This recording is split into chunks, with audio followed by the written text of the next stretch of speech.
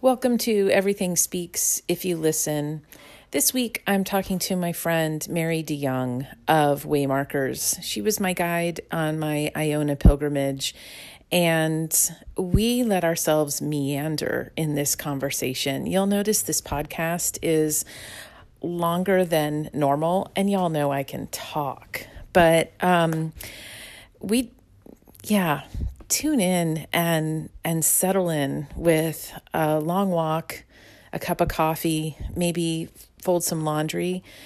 I think you're really going to enjoy what Mary offers in terms of a rich and deep connection to the earth and the body of ourselves, and what story does as a sacred vehicle for both.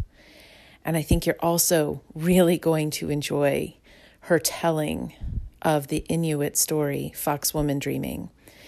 If you love this episode and you like the other episodes where we dive into questions and we let resolution and answers just fall away into mystery so that we can keep exploring community with ourselves and each other, please let folks know about the podcast. I appreciate the likes, the shares, and the comments on those platforms where podcasts are hosted, which I can't remember the name of right now because I have a menopausal brain. But, you know, the places, Spotify and Apple. Anyway, all of your engagement with that and your sharing lets the big algorithm know that small folks like me are in the world having conversations that are meaningful to people. So I appreciate it. Come along for this story. Be gentle with yourselves in the listening of it. It is powerfully provocative and powerfully opening. Take care and join us.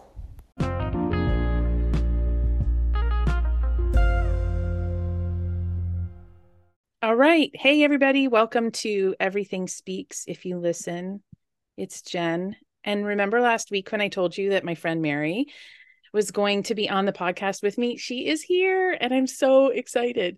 Mary DeJong is a spiritual ecologist, ecotheologian, wild soul guide, urban naturalist, and practitioner and guide of place-based pilgrimage. She is who I went to Iona with in July. She's the person who I've been saying I'm going to go to Iona with for ages, and then I finally went. So Mary specializes in the spiritual companionship of rewilding, and she instructs spiritual directors and companions. She facilitates retreats and pilgrimages in the Pacific Northwest and in Iona. And this is a part of her bio, but I'm going to just say that this completely aligns with my lived experience.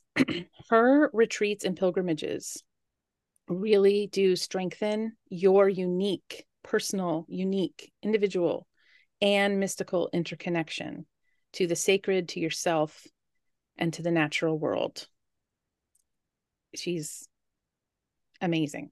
She has studied and practiced with the Celtic Christian spiritual tradition, which is from her maternal line of heritage, mine too, for over 20 years, and is influenced by the lives of the Celtic saints and the lands that guided them. So we're going to talk a little bit about the post-heroic journey and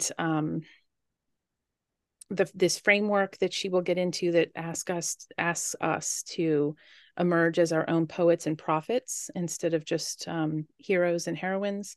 But I want to give space and time to say hello, Mary. Welcome to the podcast. Hi, Jen. Hi, listeners. Hi.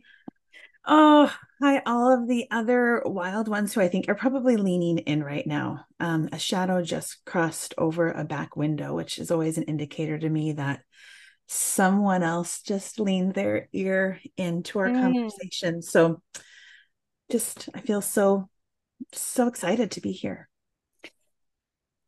Well, I was thinking, as I've been telling people that you're going to come on to the podcast, and as I've been talking about Iona and what this trip meant, how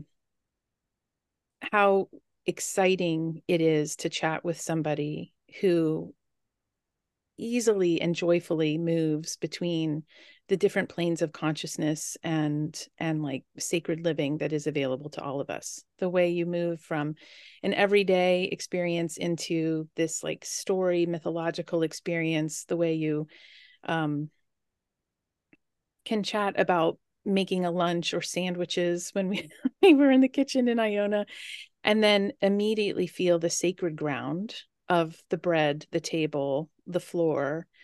It is just such an honor to be with. I don't know if I would call you like a veil piercer so much as just a bridge reminding us that we all have access to this deep sacred well within us and around us that is like constantly reaching out with invitations saying, engage with me, be in relationship with me, listen to me, tell me. Mm-hmm. So today you're going to share a story, Fox Woman Dreaming, but I wanted to ask you first, when we're using these words like mythology and veil piercer, which I just invented, that sounds like something from an anime show.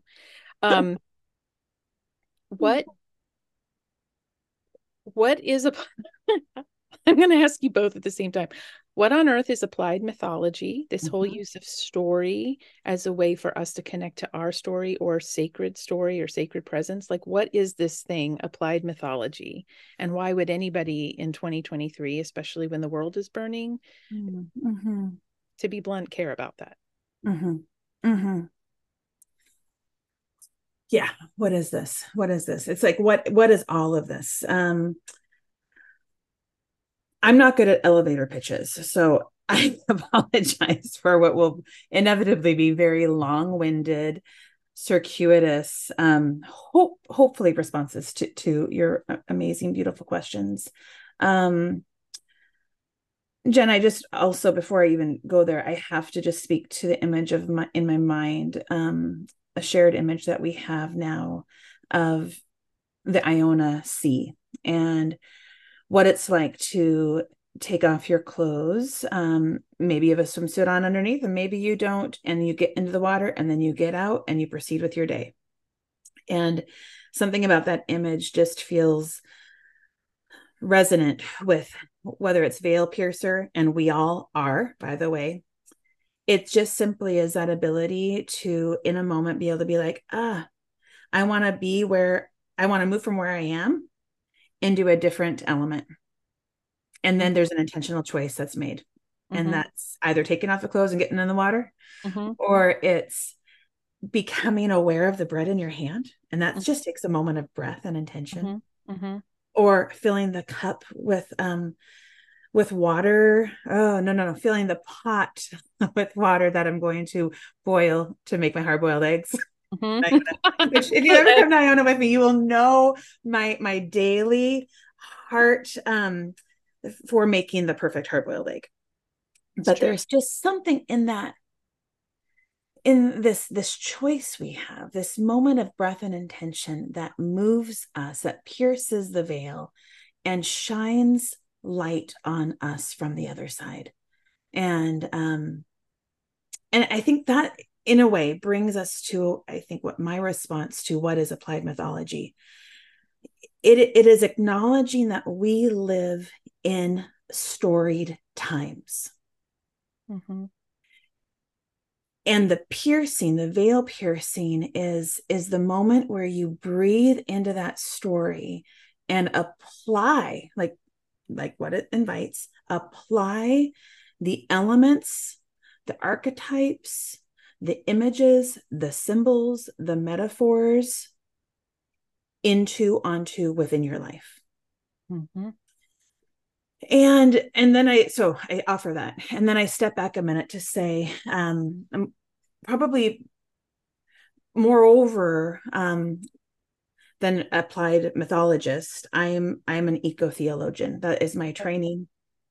And so now I want to just say that, that is the work of a critical analysis of Judeo-Christian scripture, particularly, and looking at the text for through lines of ecological awareness, as well as how have particular stories within that particular tradition become complicit Mm-hmm.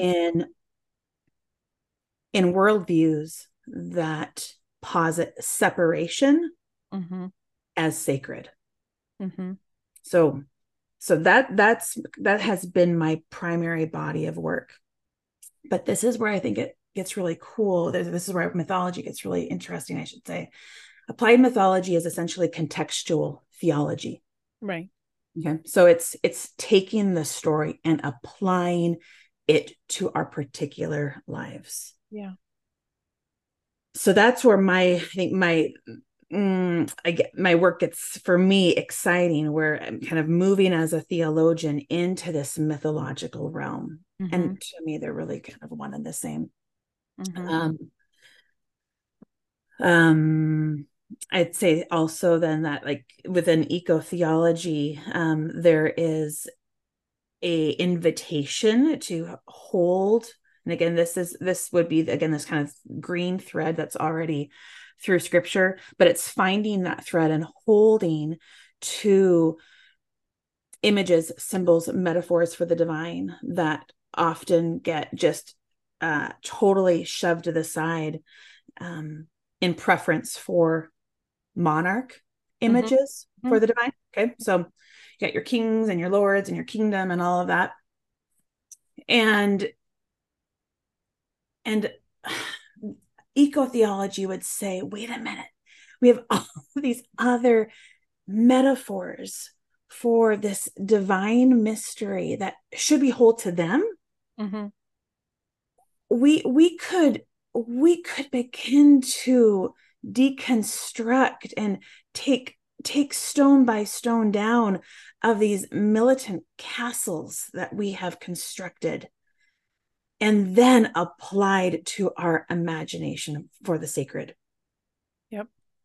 So working with then with images and symbols that would say, no, you know what, the divine is actually earth stuff.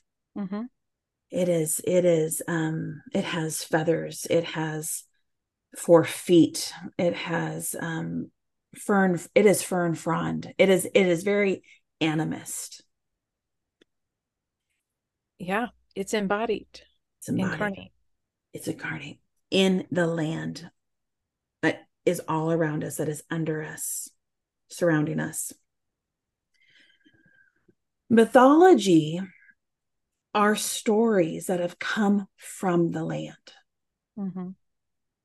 All these particular places the world over that have like opened up, and hear me when I say like literally opened up their mouths and expressed story.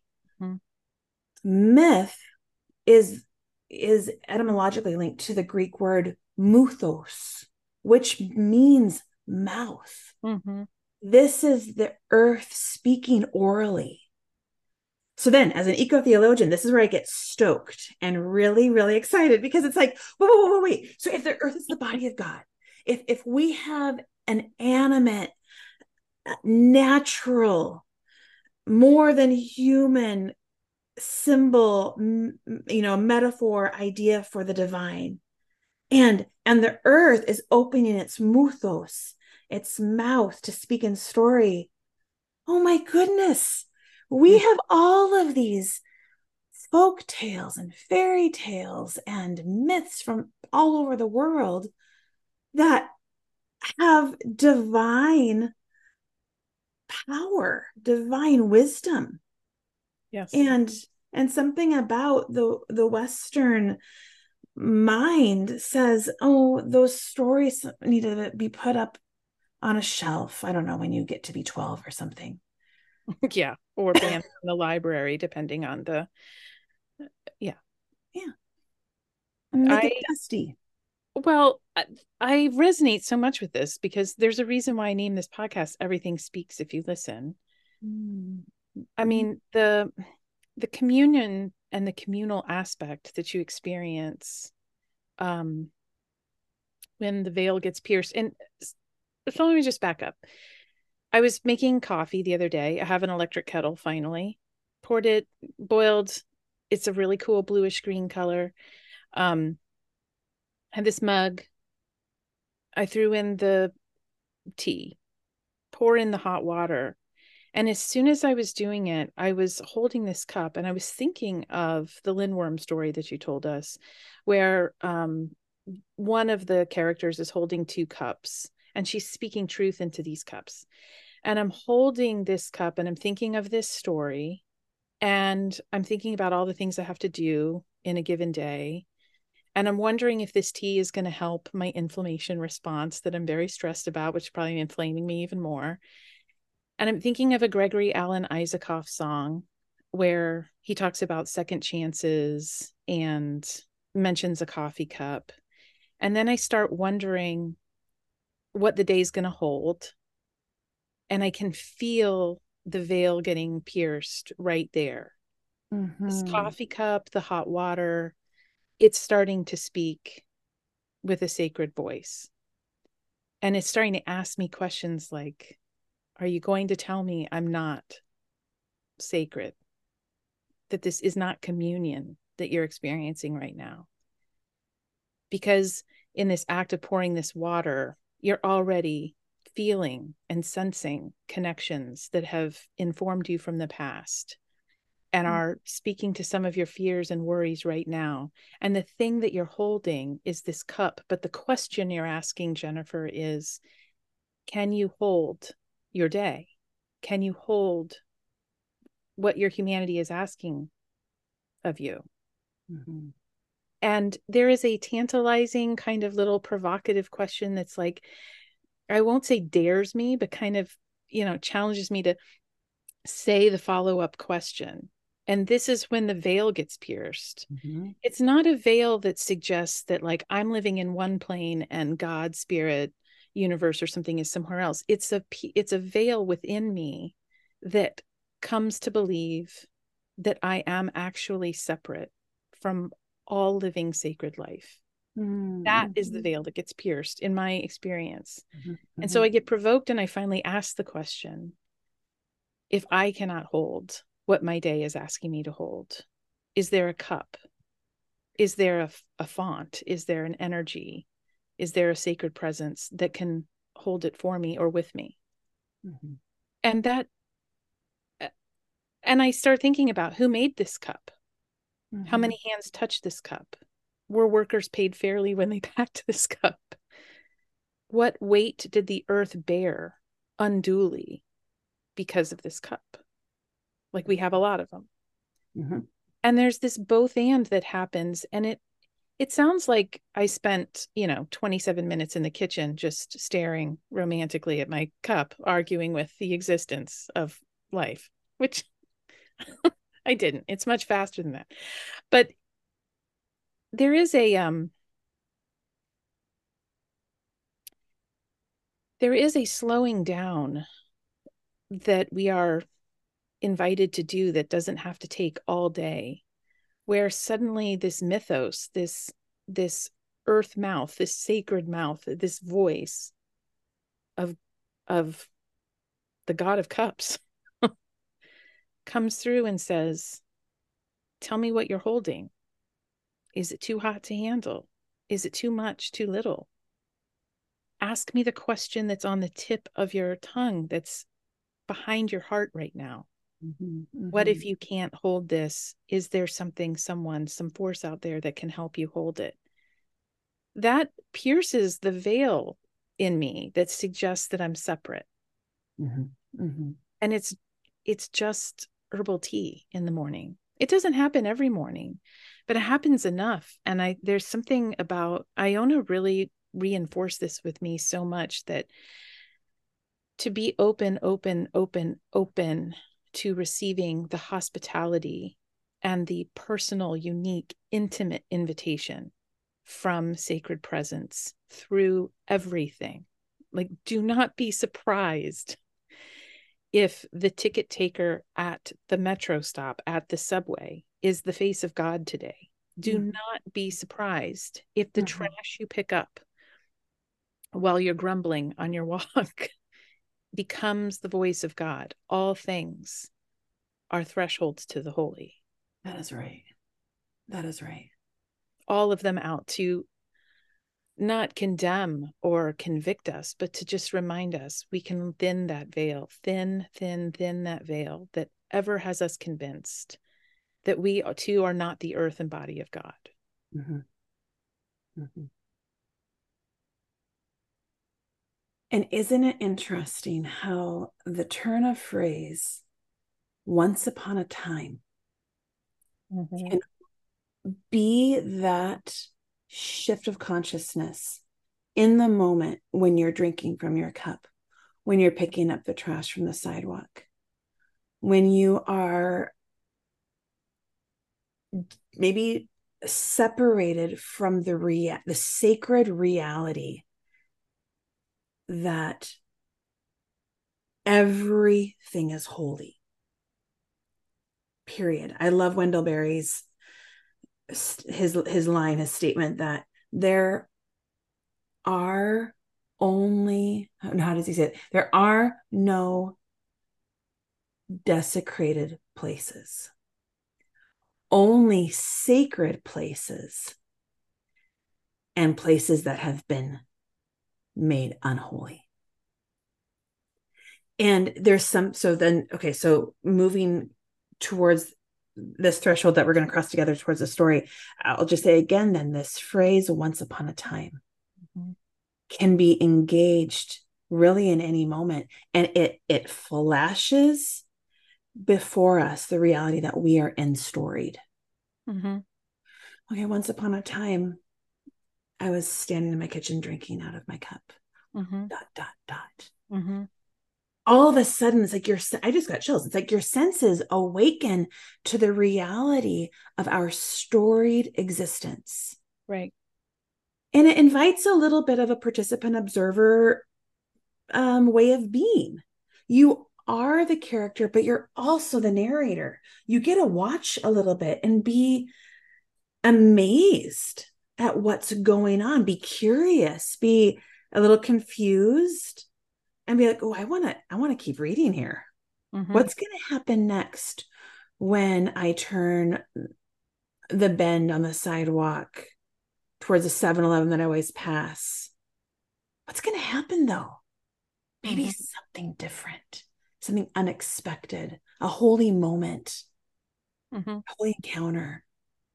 Maybe I'll meet that stranger or the driver of the metro who is the face of God. It puts you on a different level of alert. And I think that's all good stories have us doing, right? Yeah. Turn the next page. What's next? Right.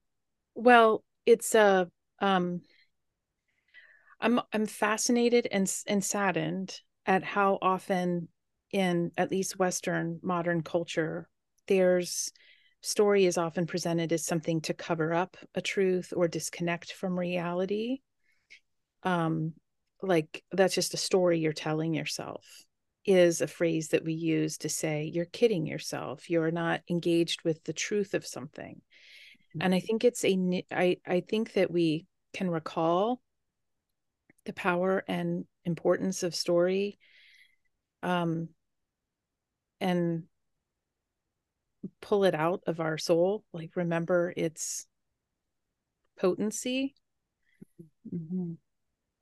But we have a lot of cultural layers on top that suggest that we have our head in the clouds, or we have a disconnect from reality when we're connecting to story. And the story that I know that you're talking about, um, and that I'm in conversation with you about and talking about when I say everything speaks, if you listen, this just like thresholds and invitations to connection everywhere is not about putting your head in the sand. It's not about disavowing reality.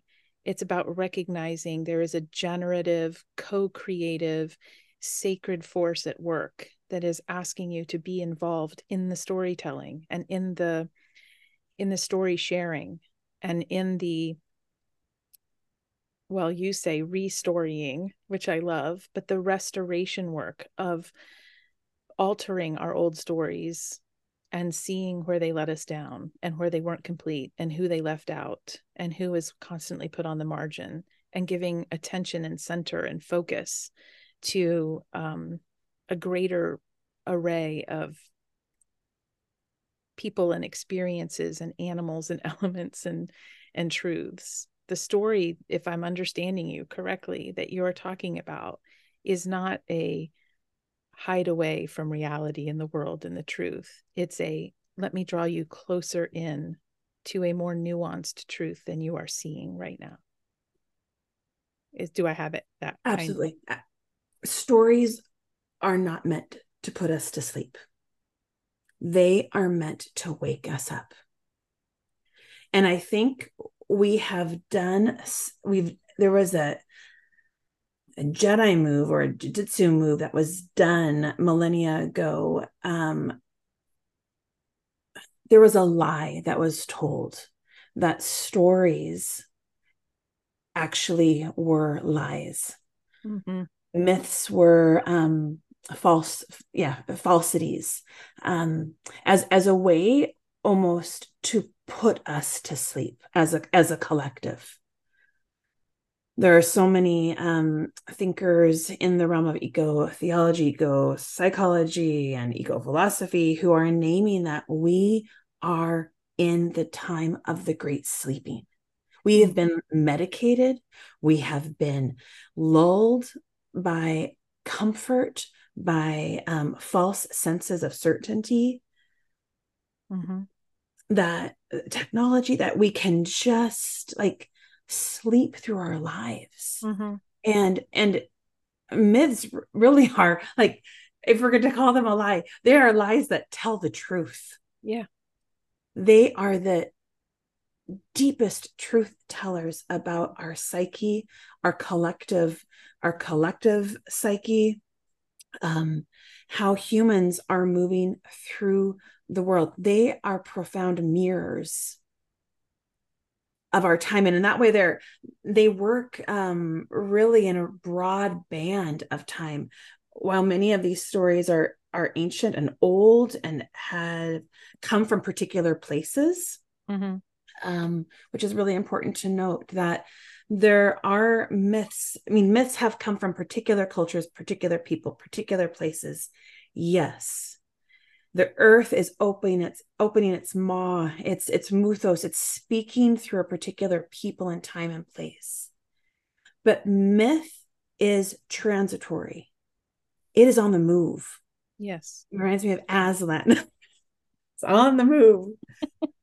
And it migrates to places where those stories, that truth needs to be told, where people need to be woken up. Right. And so we hold that both, that there are literal zip codes to which stories belong, and that there is something inherent in the modality of story, that it has 4 feet. It is moving. It is moving, yes. And it's going and sniffing out the places where, again, it needs to be. It needs to be heard, told, to wake people up. And that tells us something. I think it tells us something of the nature of sacred presence too.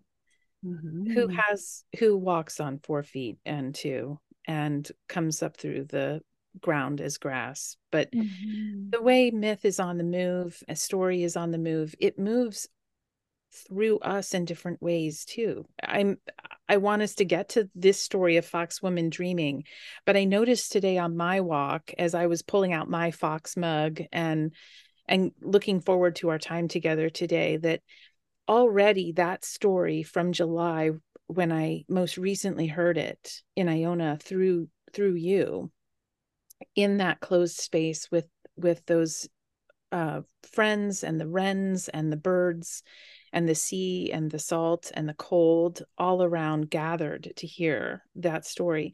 That story has worked on me since, and has now telling me new truths that weren't present when I first heard it. And what I heard in Iona, I was not hearing the very first time I heard this story either. So it's on the move within our souls. It provokes, it changes, it needs us. Like, and I mean KNEAD, but it also NEED. It needs us to engage with it.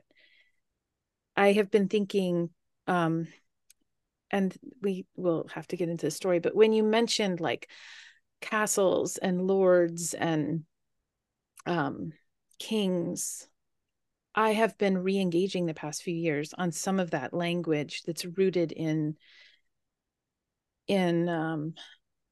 some of Christian scripture, and why I feel so defensive around it, and why I don't feel very related to it. And so I've been re-encountering what the archetype of a king could be, and the upending of the notion of king that some scripture talks about.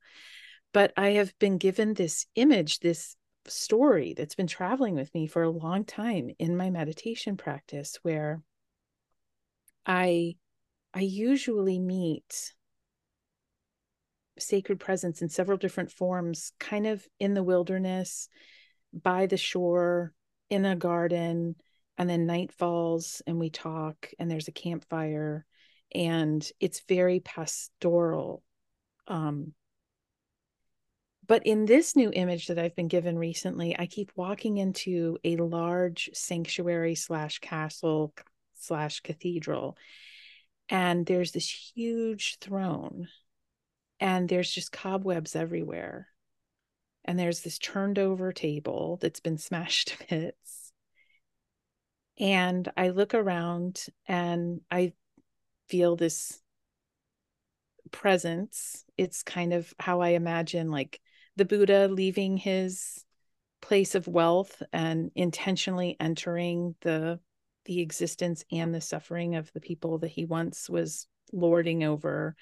It's the embodied Christ who was born into strife and violence and poverty and marginalization and had no throne. It's the kings who visited him who left their throne intentionally, to bring tangible resources, not to protect their place of power, but to hear and respond to the need of someone, and give them that time and attention and focus and resources. So there's some presence, could be Jesus, I don't know. Maybe it's just God the Father. It's just this presence. And I say, I thought this was, the seat of God. And they just start to belly laugh and they say, I left the throne eons ago. You passed me a million times on the way in. And we sit, and there's nothing wrong with the throne, but it's empty. The two-legged God, the four-legged God, the wind God is out and about, evoking and working and tilling and stoking and comforting and mending and challenging and singing and laughing and baking. So yeah, I guess so. I feel like I diverted us, but that's something that story does. But yeah, that notion of lordship and domination, the more I spend time with the mythos, the mouth of the world, and the threshold being ever present and in all places, the more intimate and connected I can feel to my own humanity and to sacred, because they left the throne room a long time ago and they're actually out seeking. Yeah. I love that you took us there, Jen, because there's in what you expressed was certainly, again, the holding the imagination that God, the divine great mystery, is so much more than this particular cultural imagination that put holy mystery on a throne, right? That there were so many other characters and iterations that was divinity, that was deity that you passed by. And so we'll start walking towards the story now. But that's what myth is inviting us to as well. Applied mythology, another key component of it. And it's important, I think, to speak this before telling a story that I will invite some application around, is that within a story and its myriad of characters, are mirrors or aspects of your own psyche. Mm-hmm. You might find that there's one particular character that you really identify with. It might be, there's not a king in this story, but we can imagine enough fairy tales to know the king archetype or the queen archetype or the princess or the prince. But those are all aspects of our own self. It's a little bit unfortunate that there has been kind of lazy, offhanded comments that have allowed us to be like, oh, if there's a bad character, it's most likely like my least favorite dog or my mother-in-law, and I love my mother-in-law, so she is never any bad character. But you know what I'm saying? Like we kind of done that, like, oh, something of the story that's negative or bad, not me, someone else. Yep. But applied mythology gently, it's very gentle, says, here's the mirror. All of them are all of you, including the forest, mm-hmm. and the hut and the talking bear, mm-hmm. and the bird and the hag. Like, it is all of you. Yes. And so in what ways then do we find ourselves more holistically through the story, just like when we can engage a vaster imagination for great mystery, sacred mystery, we have a more whole picture of divinity. Mm-hmm. So these stories, when entered that way, invite a wholeness. So even though you're hearing gendered language or maybe some sort of kind of binary presentation of character or archetype, it's really held in wholeness. It is the both and. It is the spectrum. And yeah, so should we get into it? Because we could talk around it and around it, which is part of the mythic ground, right? We're like weaving the web around the story right now, and we'll circle in. Yeah. All right. Well, I'm going to just quickly say to everybody, Mary and I chatted about this beforehand. She is going to introduce the story to us and do so in a way that lets us be escorted. So if you are whipping eggs, if you are taking a walk, if you are fidgeting at your desk and your toes and heels are moving, embrace this movement, because it will be part of the invitation of switching gears, so to speak. So Mary, I'm just going to let you do it.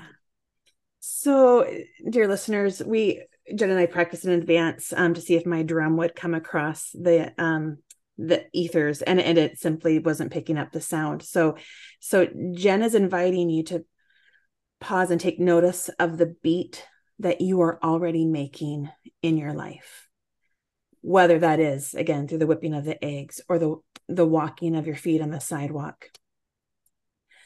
The beat, the drum, the beat of a lived life can and is the vehicle that you need to get in to go into a story. You do not need to take a transatlantic flight to Iona to hear Foxwoman Dreaming. You don't even have to go to the library and find the myth section to find a really good book. You simply need to pause, breathe, and acknowledge the beats that are going on all around you. The primary beat that is going on within you. And of course, that is your heartbeat.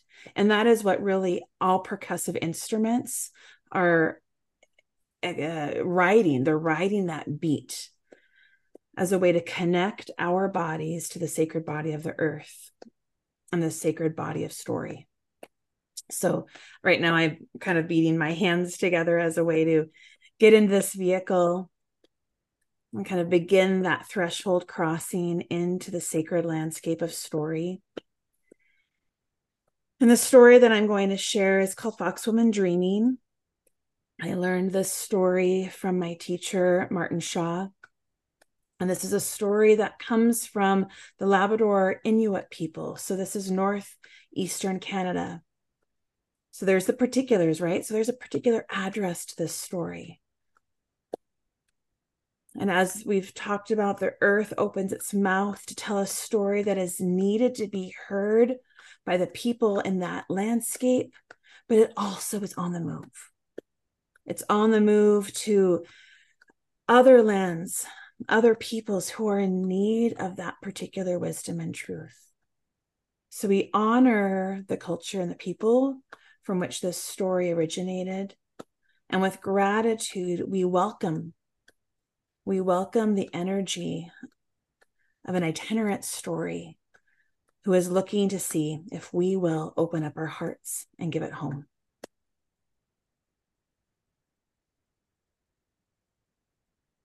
Once upon a time, long, long ago, in the forest deep within you, there was a hunter. This hunter lived alone, isolated, truly lonely in his whole being. And he would spend his days out in the woods, hunting for food, for substance. And he would return home to his small hut, his small cabin in the woods, most often to a cold hearth, a nearly empty soup pot,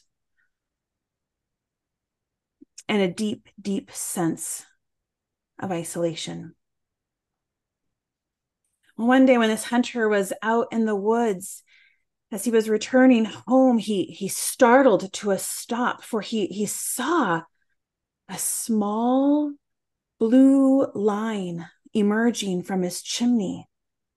There was smoke coming from his hearth place. He had not had enough. Here in this, the scarcity, he had not had enough wood that day to start a fire. So confused, he runs to his hut. He comes up onto his porch, and he looks through the window. And indeed, there is a fire. There's a fire in the hearth, and there appears to be a pot full of soup with all the herbs in the world in it. And his table is set. And there's bread and there's butter. And he sees that his clothes that are so always ratty and torn and worn thin at the knees and elbows, well, they've been mended and they've been folded and placed on his seat. This is a kindness that he has rarely experienced. And so he goes into his cabin and he dines. He's still alone, but he's beginning to sense a company that, again, in the isolation of his hut, he has not experienced before. On the next day, he goes out into the woods again to hunt. And again, he returns to this blue line coming from his chimney, and the soup in the hearth and the fire in the hearth and the table set and the clothes mended and folded. He again dines alone and increasingly aware of a companionship, a presence, but still rightfully alone. Well, this goes on all week. Going out in the woods, coming back and finding generativity, right, within his hut. And I'm sure if we were the hunter, we would have probably returned to the hut a lot earlier than he did to find out the why this was going on. But it took him a bit of time. So it was at week's end that he realized, oh, maybe I should return early and see if I could catch whoever is making this soup. Maybe I could catch him in the act.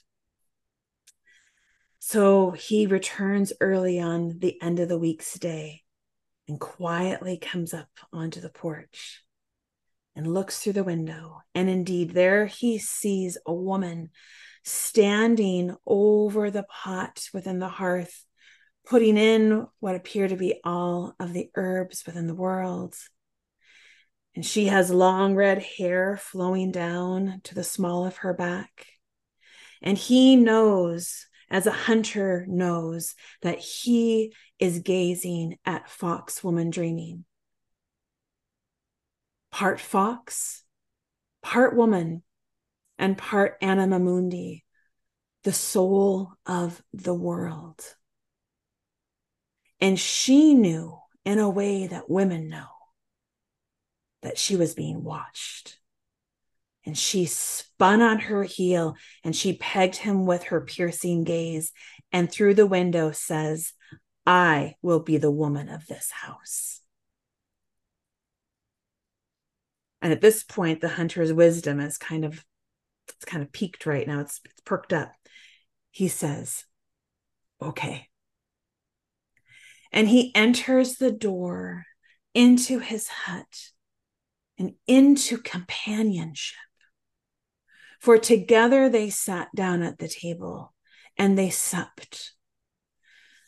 They put thick, thick butter on that warm bread, and they filled up their soup bowls high, and they poured their glasses full of a rich, heady wine, or maybe it was kombucha or Diet Coke, whatever it is. They filled their cups to the top, and they ate and they drank. And apparently Foxwoman knows some really good jokes, because he was laughing and laughing. And he knew some good stories, for she was engaged and enthralled. And it was one of those nights that end around 5 a.m. in the morning, when the candle stubs are really, well, they're gone. And maybe the pizza boxes are still open and now you're eating cold pizza. Like, it's that kind of goodness is what these two shared. And this companionship, this new, exciting, emerging relationship began. And she would look at him and this engaging, emerging relationship.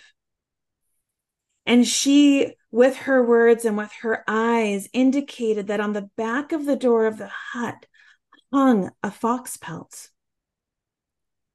And he recognized that this pelt was of her, related to her, was hers. And it was fine. It was a presence that seemed to just be with this new company in his home. But there was kind of an odor about it. If you've ever smelt a fox pelt, or really any pelt for that matter, you know that there's a wild, musky nature to it. But I think with the new scent of the soup in the house and freshly laundered clothes, there was something pardonable about this smell within the cabin. For he didn't really pay it much attention. And they continued their days together, going out together into the woods, gardening around the hut. All of a sudden there were flower pots on the patio, and there's, nice raised beds around. There's this sense of feminine domestication that is coming into play. You can imagine that maybe even on his pillowcases, there's new embroidery marks, and maybe his name has been embroidered into his handkerchiefs. And there's just this sense of care that has come into his life. But there is also something else that's coming, and it's coming through the smells of soup and the smells of fresh bread and laundered clothing. It's the smell of the fox pelt. And he begins to ask Foxwoman, what about this pelt? Do you think we could, it kind of stinks a little bit. I'm wondering if we could just hang it outside, put it over the railing. Does it really need to be inside of the cabin? And she would just shake her head, no, this stays with me, this stays. And again, kind of, okay, all right, I get it. Days, nights pass, their lives continue its beautiful round. Well, the smell began to really bother the hunter, and he began to feel like it was getting kind of in his clothes. It couldn't be washed out anymore. And he was smelling it in his hair, and he was smelling it under his fingernails. And he again comes to Foxwoman and says, we've got to do something about this pelt. He's getting a little bit more firm here. I really want that pelt outside. And again, the sad shake of the head, like, no, the pelt stays. It stays with me. Days pass, and the two are together at the table, and they're beginning to dine. And the smell of the fox pelt is entirely in the hunter's nose. He cannot smell the soup. He cannot smell the bread. He cannot smell the freshly laundered clothes. And he pounds his fist on the table and he says, "Get rid of the fucking pelt. Asked you once, I've asked you twice. This is the third time. I want the pelt gone. You can stay, but let's put the belts on the back 40.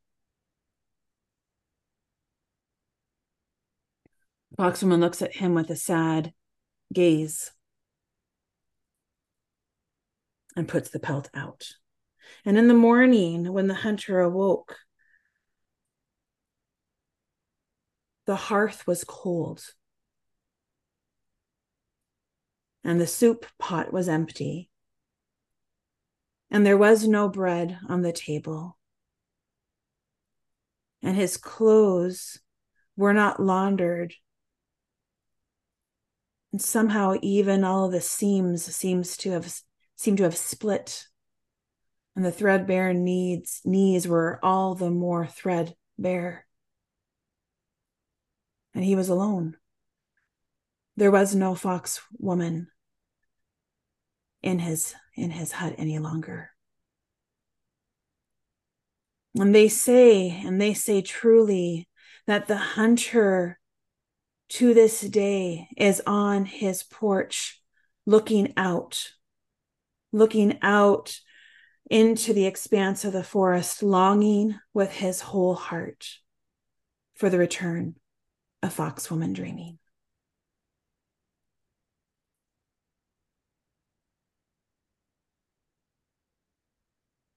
So now you might find your hands again, or that whisk, or tune into your feet walking on the sidewalk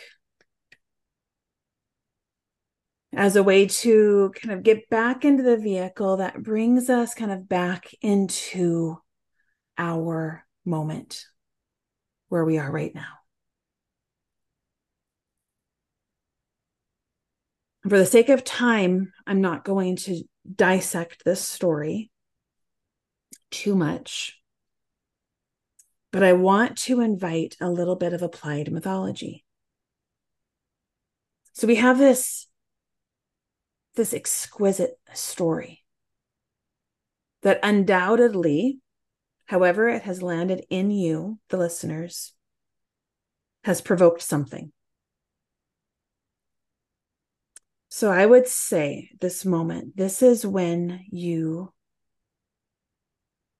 reflect on a primary image that captured your attention.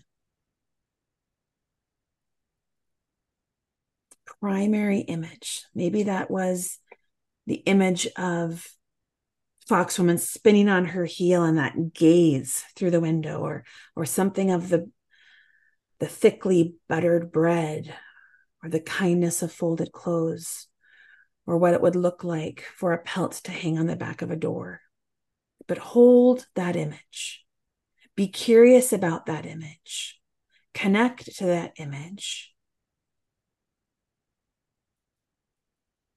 And wonder why.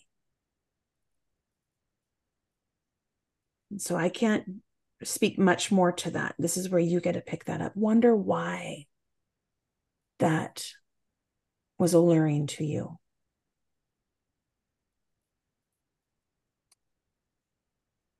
You might also want to think about the characters.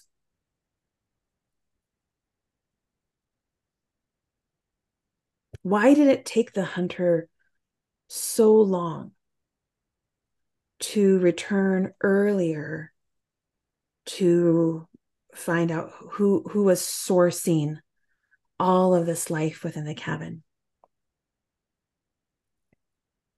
When have you been a little bit slow on the uptake? of when soul and spirit are present in your life. What were those conditions? What are those conditions?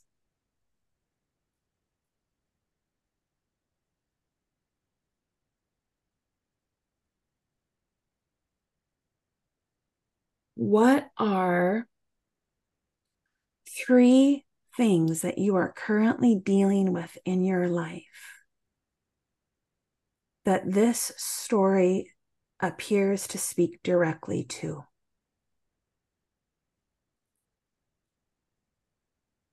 This could be scarcity. This could be loneliness. This could be abundance. This could be partnership. It could be rejection, betrayal.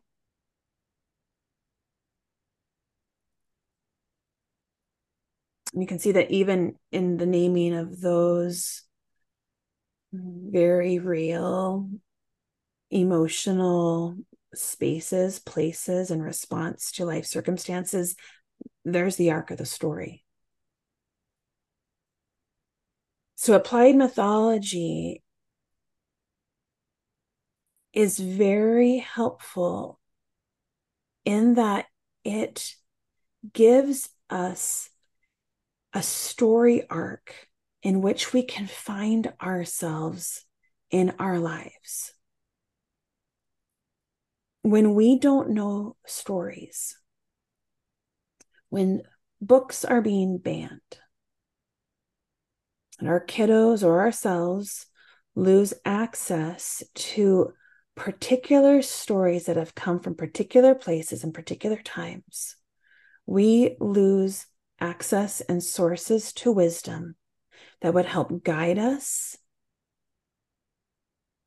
that would help give us images, in a sense, give us a compass for where we are and why we are in our life story. Now, Foxwoman Dreaming does a thing where it doesn't resolve in a way that, at least I would want it to resolve. But there's something in that tension that I think is much needed in the times that we are in right now. It's a bit open-ended. It asks us, what do we need to do for Foxwoman to return? And again, all of these characters are us. We are the hut. We are the forest. We are the soup. We are the bread. I am the mended clothes. I am the frayed knee. I am Foxwoman and I am the hunter. That's a hard one. I am the one who hangs my pelt on the door, and I'm also the one who doesn't want it.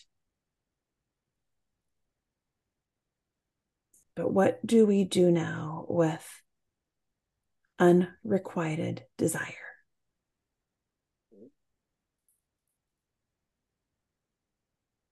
So I think I'll pause there. Yeah. Yeah. Yeah. Thank you for sharing it. Mm-hmm. I love the way you tell that story. I love the way story,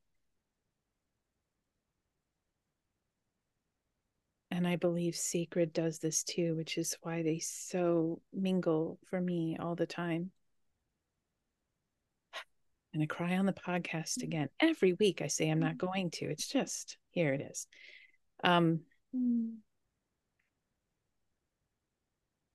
There's a difference between being admonished or preached to, convicted and condemned, and being invited.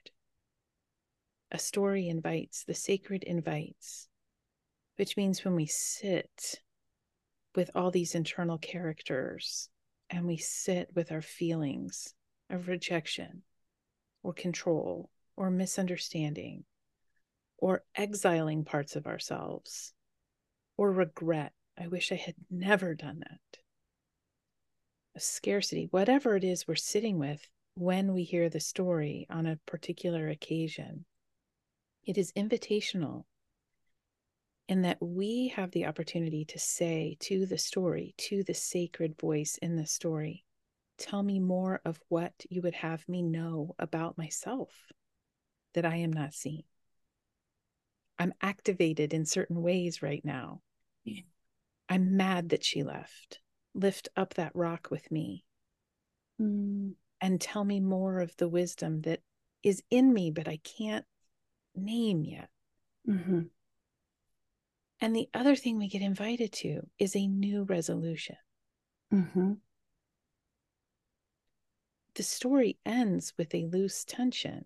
It cuts off without resolution because we are invited, not condemned by the story. We are invited now to go finish the story in a new way that addresses what we wish was present in the story and wasn't. We can send the hunter off into the forest with apology. Mm-hmm. We can seek what we have exiled from ourselves. Mm-hmm. That's where the living invitation is for me, and with sacred and story all of the time. It's Mm-hmm. not sit in the corner, I've put you there, now I've named you hunter. No. Yeah, it's myth is not dealing with morality. No. It really isn't. It is simply a stack of mirrors. Mm-hmm. It is a way to see deeper into yourself, also culture at large. And it invites you to be a co-participant in the storytelling. Mm-hmm. And that's it's really different than morality plays in that way. Like this is, and we can't do the thing of like saying, oh, the hunter was bad. Nope. No, because you know what?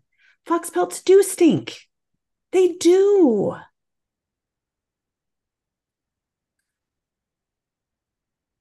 Well, morality plays put an end, they put a cap, they give an answer, they tie a corset. Mm-hmm. It gets put on a shelf in a box. Mm-hmm. That's it. 4 feet, 2 feet, a wandering god who's left a throne room, foxwoman dreaming back in the wilderness, myth. These are all things like a cup, like a poem, like a question that give us structure, Mm-hmm. an invitation into new resolution, into new storytelling, into new connection.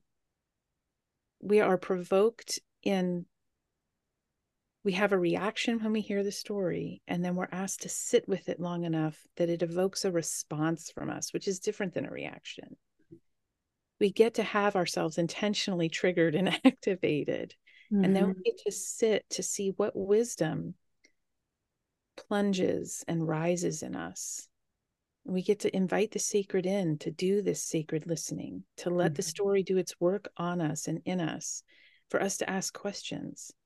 But when the story is left unresolved, that is the place of creation for us. That's right. This is the place of hope and possibility and new opportunity. Mm-hmm. This is where the circle, we have named in a circle a beginning and an end, but there is no beginning or end. So we get to say at any and every moment, I will do it differently this time, or try. Mm-hmm. Mm-hmm. This is this beautiful network of roots and leaves and air currents and stories through time that we can get connected to. The sacred is leaving a door open for us to continue to co-create something new rather than being tied up in a corset or boxed up on a shelf, shoved in a corner and told to pipe down. Mm-hmm. This is an invitation into not just a sense of belonging, but an active belonging. That's so good. It really can happen at any moment. So at any moment, we get to start the story over again, even by saying, "Once upon a time." Mm-hmm. And while the bones of the story will remain the same, we get to bring our current life context, our current story into play with the bones of these old myths and have them be in conversation. And it gets wild and curious. And we had this experience on Iona where as soon as the story is now out of the mouth, mm-hmm. and we are all carrying it with us, mm-hmm. the enchanted reality of foxes like being everywhere start happening. So folks, be on the lookout, because on Iona, all of a sudden foxes were showing up on socks, mm-hmm. on hot mitts in the kitchen. Kiddos on the island like we're carrying around fox stuffies and like fox style backpacks, and I mean it was wild. Mm-hmm. And this is what story longs for. It longs for embodiment, but our mouths have to open to tell the wisdom first and let the story out so it can be on the move again. Mm-hmm. And the fox pelts are everywhere, mm-hmm. looking, desiring to be back in our story, mm-hmm. back in our lives. Mm-hmm. Yeah. So excited I got to hear this story again from you. I'm going to be taking my walks this week.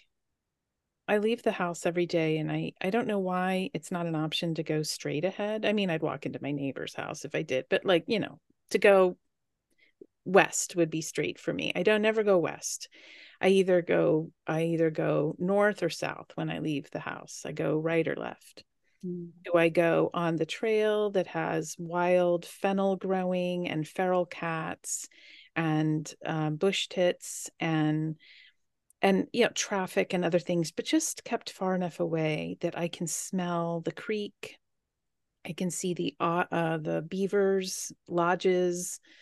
I can smell that wild fennel and that dry western earth. Or do I go right and walk to the grove of grandmother sequoias right outside of the community baseball field where the old people play baseball? They have their walkers, their knee braces. Sometimes the Sikh community is there playing. Now I can't remember the name of baseball in England. That's not baseball, cricket. Cricket. Mm-hmm, mm-hmm. But I see but our community gathers on this field, and there's this community of trees, this cathedral of trees always there. It's like, what direction do I go in? And maybe this time with the story in my heart, I will go west. I will go forward and see what besides a Kentucky Fried Chicken I'll run into if I go in that direction. There's something beyond the KFC, I know. But mm-hmm. but I'm excited to invite Foxwoman and the pelt and the bread and the hunter into these walks, because they will travel with me for a long time. They did after July, and they will after today too. It's a living being, these stories. They are a living being. So we've all now entered into this, what would be called a triadic affair, where we were the listener to the story, and then we could be the tellers of the story and the watchers of the story. So like we witness now where the story shows up. So like welcome in to this triadic affair, everyone. It's so fun. It's fun. It is so fun. And it's so generous. Yes. Yeah. Fun sounds trite. And I want to acknowledge that it doesn't have to look somber and kind of smoky, like smoke lit rooms. Like there's a delight in this, and there's a play, the level of play. That story, I think it's one of its modalities is in playfulness. Right. Yeah. Will you see me? What can you catch me now? Mm-hmm. So I just invite that spirit too. Yeah. This Foxwoman there's a a sobering gut punch in that one. Mm-hmm. So Yeah. And as we're wrapping up, I want to say to you, Mary, and I'm saying this to remind myself, and I'm offering it to people listening. There's a deep mercy and compassion in the swaddling that story does. It invites us so close, but we can still not, we don't need to dismiss it, but we can say it is a story. So when when we are pricked in particular ways with story, when things are agitated or triggered, when places of joy and maybe pain and heartbreak gets surface for us when we hear these stories, we can